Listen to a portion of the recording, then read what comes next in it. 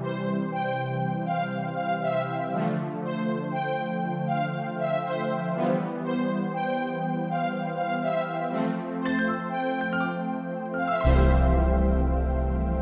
and welcome to Challenge Solutions. My name is Caitlin, and today I will be sharing 10 tips for surviving online classes as a blind or visually impaired student. Personally, I thrive in an online environment. I find it much easier to keep up with my classes and achieve better grades. I think a lot of that is to do with the fact that I can just sit down and focus on the material and what I'm learning without having to be concerned about how I'm going to get from point A to point B, as I do when I am moving between physical classes on campus. However, I know that a lot of people are concerned about online classes. It's harder for some people to concentrate and stay focused when they're learning online and they have their TV close at hand, or they can just get up and go get a snack, things like that. So I want to share some kind of organization and time management tips that have really helped me throughout my online education journey. Tip number 1 is to explore your online classes and contact your professors beforehand.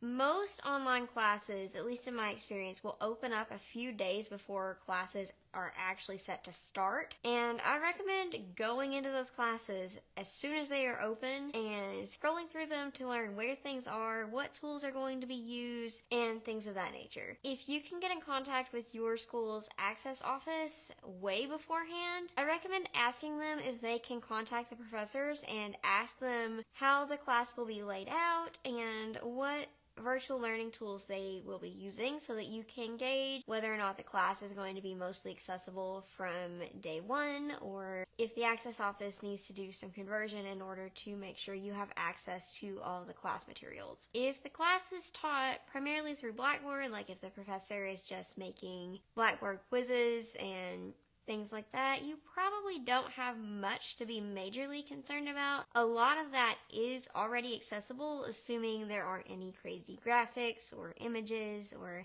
things like that. If it's a text-based class, like an English class or a psychology class, it probably is 99.9% accessible from day one. If the class is using something like Pearson Mastering or McGraw-Hill LearnSmart, you should probably be concerned.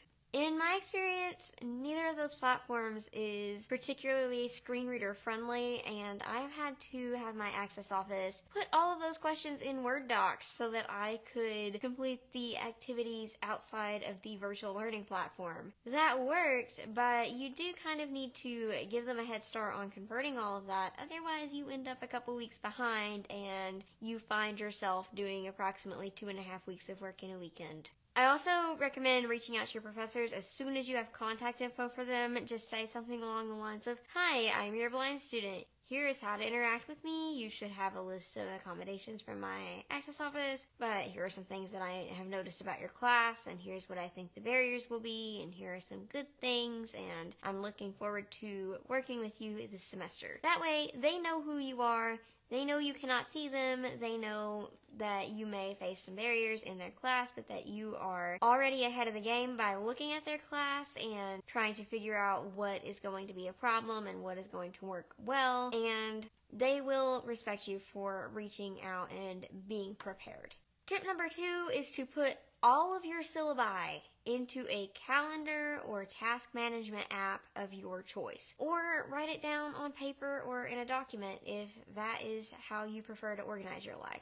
You may think that you can keep up with what is due when, either in your head or just by looking at the schedule on Blackboard, but that is a lie. Do not lie to yourself. Put it somewhere that you will check every single day, that will consolidate all of your classes on one calendar so that you're not looking at 5 or 6 different calendars for each class. You will thank yourself later in the semester when you're scrambling to figure out what test is when. Just trust me. I thought I could get by without doing this one semester, and that was a terrible mistake, and I ended up inputting my syllabi into a calendar app halfway through the semester. I recommend Fantastical. I know the iOS app is very accessible with VoiceOver. I'm not sure if there's an Android app / how accessible it is, but this allows you to create recurring events for each of your classes, and then you can create tasks under each class event with a checkbox that you can then check off when you have completed that task.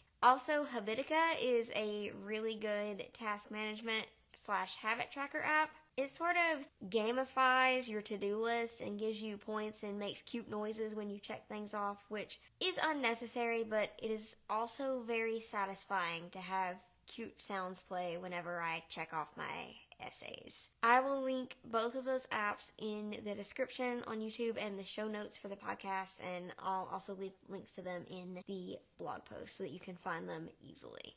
Tip number 3 is to write anything that you think you might need to reference for a class in the future down somewhere that you will remember and be able to find quickly. You may think that you will be totally fine with scrolling back through a Blackboard class to find your professor's phone number or office hours when you need them, but that is not true. When you cannot access your midterm because your professor accidentally enabled a password and did not give it to you, and therefore you can't get into Respondus Lockdown browser to take your test with your screen reader, you're not going to want to scroll through that Blackboard class looking for their phone number so you can get a hold of them immediately, because they don't check their email on a regular basis, so you have to text them. What I do at the beginning of every semester is I go through the Blackboard class, I write down all of my professor's office hours. You could do this in a document or put it in the notes for the class in your calendar app. I personally put it in the notes in the calendar app, and I also write it down in hard copy braille with a slate and stylus and put it in my notebook that I keep every semester. Yes, I am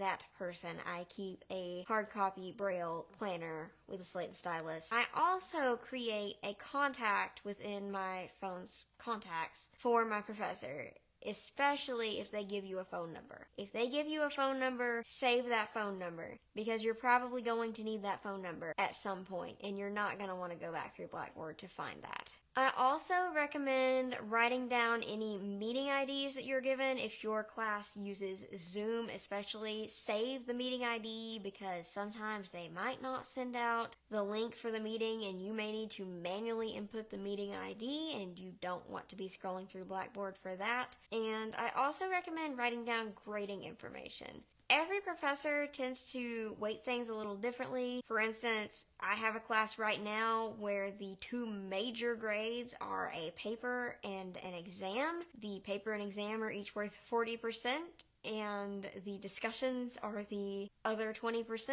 I'm really glad I read that and saved it, so now I know that I have to write a fantastic essay if I want to pass this class. You might have another class where the weekly quizzes are worth the majority of the grade, and it's important to know that. It's kind of hard to keep up with that information if you just keep it separated by Blackboard class. You will not go back and look at that information, I promise you. You are not going to go look at your grading scale every time you go to do an assignment. But if you put it in, say, the notes in your calendar app for that class, or write it down in hard copy braille as I do, you will occasionally see it and go, oh yeah, I need to knock that paper out of the park in order to pass this class. Tip number 4 is to constantly communicate with your professor. In an online environment, you do not see your professor face-to-face 3 times a week typically. Most online classes are not meeting regularly via video conferencing. Most of them are just recorded videos or virtual activities online somehow that you kind of have to click through and interact with. Therefore, it is important that you take the initiative to stay in contact with your professor about where you are in their class, what's going on, what you need help with, anything like that. Don't be afraid to email your professor and ask questions when you're struggling. Most professors who are teaching online will be absolutely delighted to receive an email from you, because that means you're engaging with the subject matter, and most professors appreciate it when their students engage with the subject matter and genuinely put forth effort to learn, and they will be happy to answer your email. If you get one who is not happy to answer your email, then they're just not a great professor, and that's not your problem. I recommend communicating with them. Anytime you have a question about the material, let them know if you're struggling or what you particularly enjoy. Just stay engaged with the class, just like you would if you were in a face-to-face class on campus, but this time it's via email. This is even better if you are lucky enough to have a class that does meet on a regular basis via Zoom or Collaborate or some other video conferencing platform. For instance, right now I'm in a comparative psychology class and we meet every single day via Blackboard Collaborate, and the professor teaches as though it is a face-to-face class on campus. She also records the Collaborate session and posts it to Blackboard so you can go back and view it later. If you have that luxury of being in a video conference on a regular basis, engage with the professor. When they ask questions, answer them in the chat box or unmute and talk in the class. Treat it like you're in a real class. Engage with it. If you are interacting, you're going to get participation points. Even if participation points are not an actual grade in the grade book, I promise you, if you are participating in those online lectures, you're going to win some brownie points from the professor, and they might cut you a little bit of slack if you have a problem in another area of the class. Tip number 5 is designate a specific time and place for classes. It is very, very tempting to sit on your couch with your camera off, sipping coffee and eating honey buns while you watch your virtual class lectures, but this isn't actually the best thing to do if you actually care about focusing and being productive.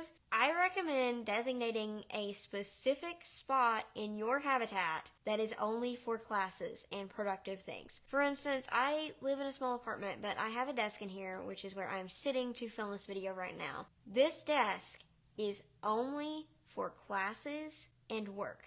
I do not allow myself to sit in this chair and mindlessly scroll TikTok. This is my productivity corner, and I am not allowed to sit here and do pointless things with my time. If I want to do pointless things with my time, I can sit on my couch or go out on my patio or lay in my bed, but I cannot do those things at this desk, because if I allow that to happen, then when I sit down here, I will go, oh, now is a fantastic time to open Twitter, and then 4 hours later, I will remember that I sat here to do classwork and not to scroll Twitter. This actually has been psychologically proven. This is a study tip that every professor ever has probably given you, but speaking as someone who has done a lot of online classes, it works. I am infinitely less productive when I take my laptop to my couch or out on my patio and attempt to do classwork, because those are not productivity spots. Those are let's scroll the internet spots. So it really does help if you have a specific designated place where you sit solely for classes and or work-related things. I also recommend blocking off specific times. Routine really does matter, guys. I know quarantine has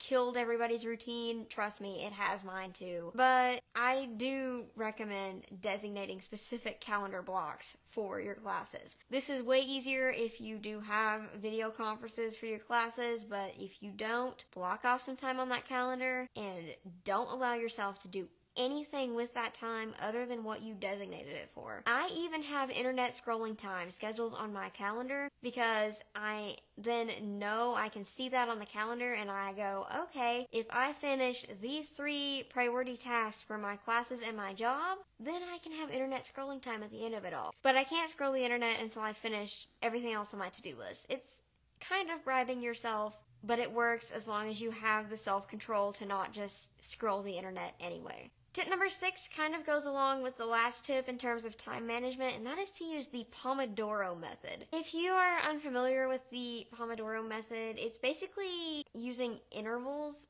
to work and have breaks. I will try to find an article on it that explains it more in depth and link it somewhere on this video or podcast, whichever you're listening to. But basically the way Pomodoro works is that you set a timer for, the standard is 25 minutes. You work for those 25 minutes, you break for 5 minutes, then you work for another 25 minutes. This means that you're sort of splitting up your day so it's not just 12 hours of reading for your classes, but you're not allowing yourself enough break time that you can, say, start a Netflix show and then fall down the rabbit hole of Netflix. You have just enough time to get up, make coffee, throw the ball for your dog a couple times, and then you've got to come back and focus some more. It also helps you stay more focused on what you need to be doing, in my experience, because it is split up so you don't have that I've been working for 4 hours and I'm going to lose my mind feeling. It's like if I just work for 25 minutes, then I can have a 5-minute break and come back kind of situation. And in my experience, it actually improves my focus and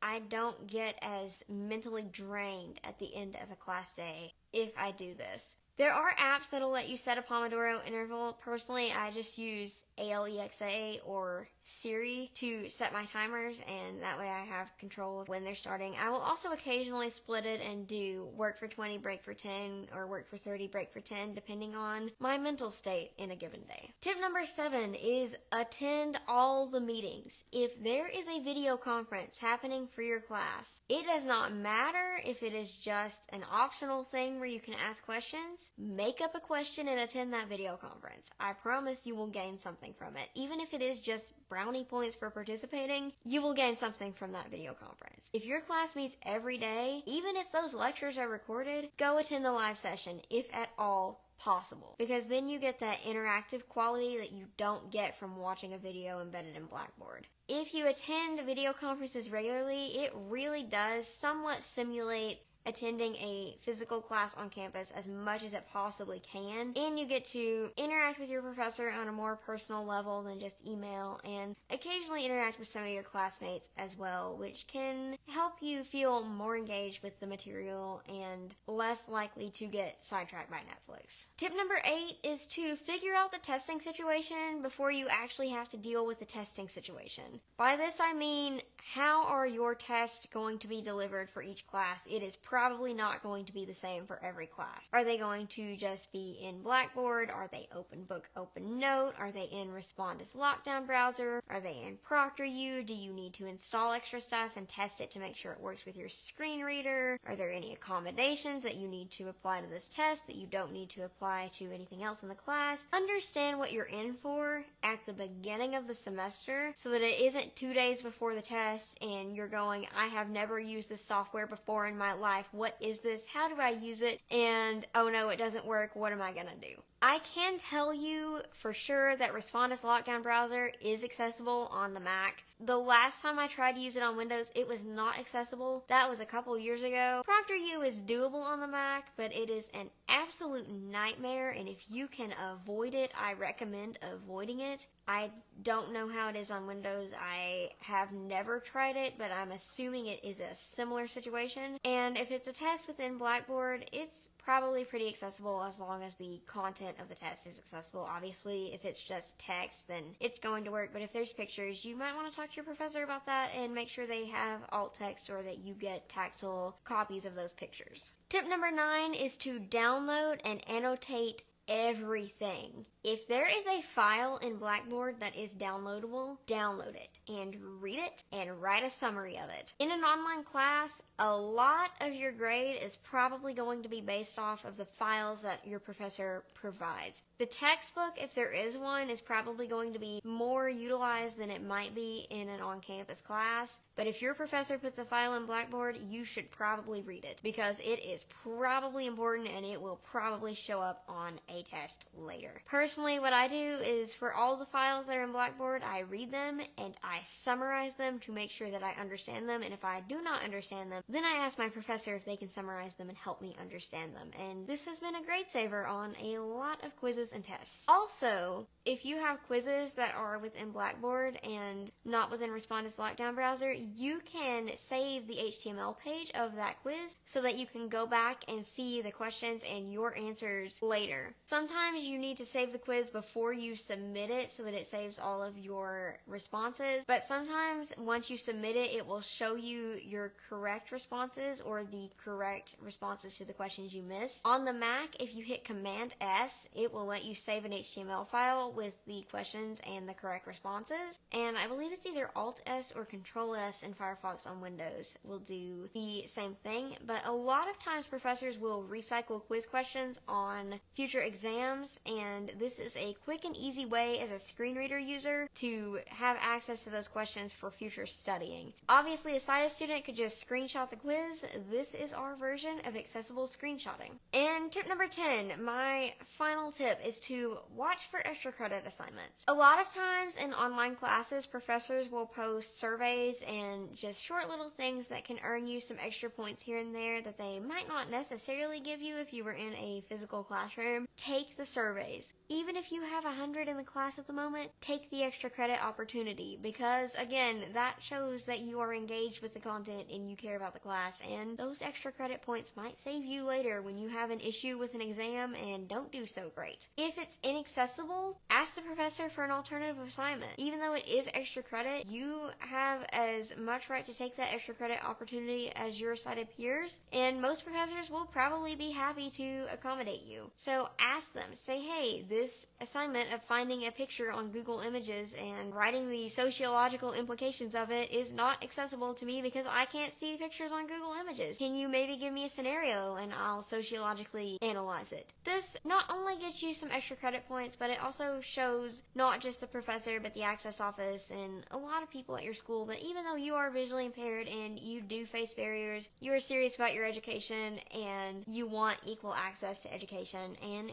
it basically just shows them that you are serious, and eventually enough people doing that will hopefully help level the playing field in general, and hopefully at some point people won't have to ask for modifications for online classes and they'll just always be accessible because there really is no reason for them to not be. Okay, that is the last of my online learning tips. Hopefully this was helpful. If you found it helpful, please give this video a thumbs up and subscribe to the Challenge Solutions channel so that the YouTube algorithm will continue to know that we exist. If you have questions for me or your own online learning tips, please leave them in the comments below so that we can all see them and learn from each other. Also, I will have a written list of these tips in a blog post that will be linked in the description if you want to see a text-based copy instead of just listening to me talk. If you have suggestions for future content, please send us an email via challengesolutions.org or leave a comment on this video. Also, don't forget to subscribe to the Challenge Solutions podcast because there may be content over there that does not make it to YouTube. All of those links will be in the description below.